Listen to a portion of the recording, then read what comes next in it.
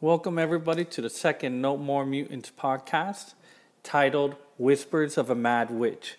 If you guys understand what No More Mutants is, it's actually just a phrase that the Scarlet Witch gives out during the House of M storyline. Using that name, I named my Instagram account, and now because my Instagram account is named No More Mutants, I'm calling this Whispers of a Mad Witch.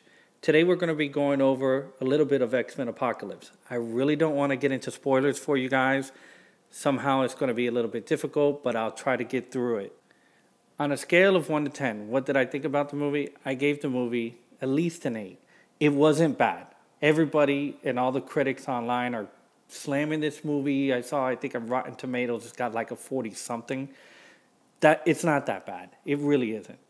Does the movie have issues? Does the movie have, is it slow in the beginning? Yes. Do some of the characters not even get seen? Yes. But it was still enjoyable. I took my dad, my brothers, my kids with me, my wife. We were celebrating my birthday that day. But everybody enjoyed the film. These are geeks and these are not geeks. My brother's an accountant. My other brother works in construction. My dad's 75 years old and he's an old man, but he loved the movie. My daughters, who are teenagers, loved the movie. My wife, who doesn't really like these movies but can sit through them, she enjoyed the movie. So I'm giving the movie an 8 just on what I thought. Some of the flaws that I see in this movie are obvious. The characters, I mentioned it a little bit early on.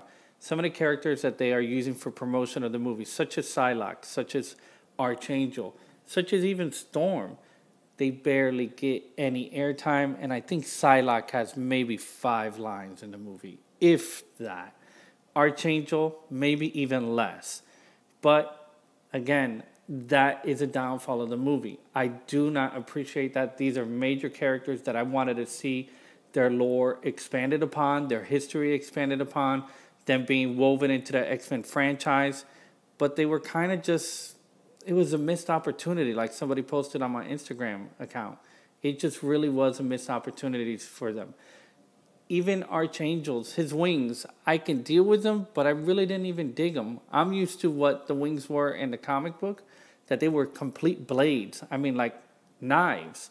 And yeah, he shot out the feathers that actually did that, but I'm talking about the whole feather structure of what you see when he's flying.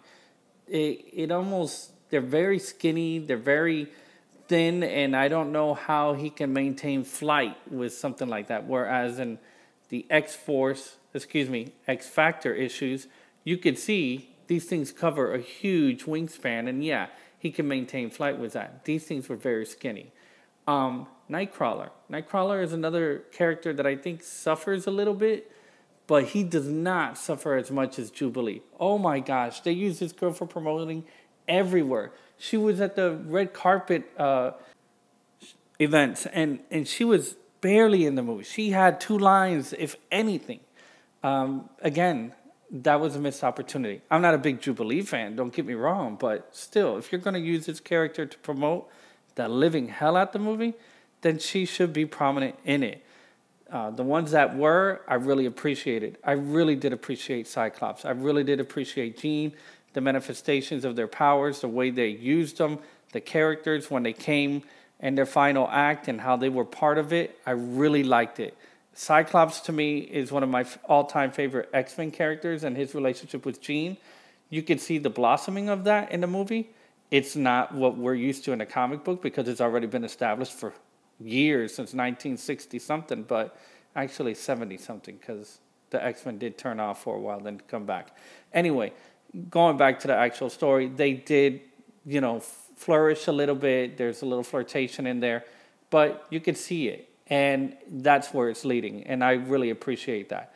There is a scene that will blow you away, and obviously it's Quicksilver. Quicksilver steals the show once again.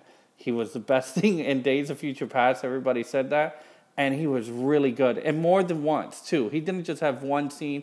He had more than one scene. The actor who portrays him did a great job, and I really appreciated how Quicksilver was used in this film.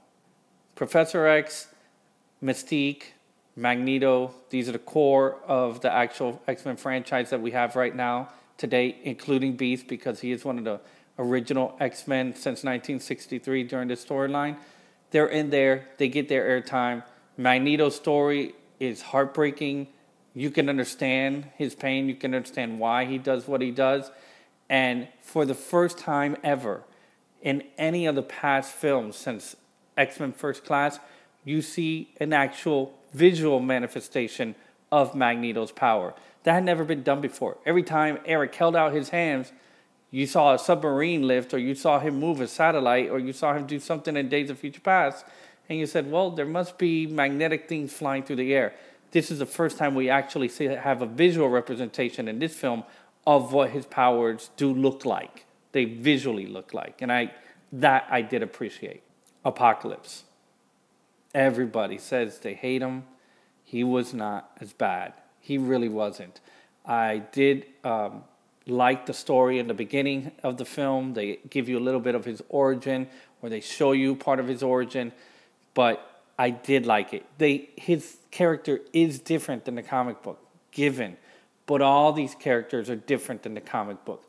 Even the relationship that we know exists in the comic book of Mystique and Nightcrawler, it doesn't even exist. It's not even mentioned in this film, and it's not even hinted in any way that possibly this is the child of Mystique and was the other character that was in X-Men First Class, I think Azrael.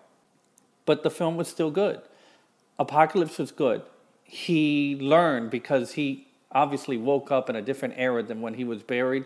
He had to learn. He used the technology of that time to learn what man was doing, what the earth was doing. There were a few things towards the end, once the final act came through, that I was like, really? I don't want to give it away, but you'll see it. It involves Magneto and it involves Jean. When you see it, you're going to be like, how the heck does that even work? As for Sophie Turner, I really appreciated her. I really liked her display of power. I really liked the character growing into her power. And even my father, 75 years old, Puerto Rican, heavy accent, middle of the movie theater, quiet as can be. Everybody's watching the final scene. He yells out Sansa because he knows her from Game of Thrones. And he's ecstatic because she's kicking butt. And I really appreciated that. I really liked it a lot. Again, I give this movie an 8. Cyclops, to me, the final scene when you see him and you see all the characters and everybody has new dibs, new garbs, you're going to look at Cyclops' suit and you're going to be like, yeah, that looks good. And there is a secret in the movie. Everybody has probably heard of it, but you will see a little bit of Weapon X. I don't want to give more away about that scene because that was climactic. I mean, everybody was leaning forward, including my daughters and my wife. They were like, holy crap. When the scene happens, you're going to know it. You're going to really appreciate it. You're going to really like it. Again, X-Men Apocalypse is not for everybody. People will have their gripes. People will disagree with me. That's fine. You guys can do that. You guys can bash it if you want. But there are others who support it.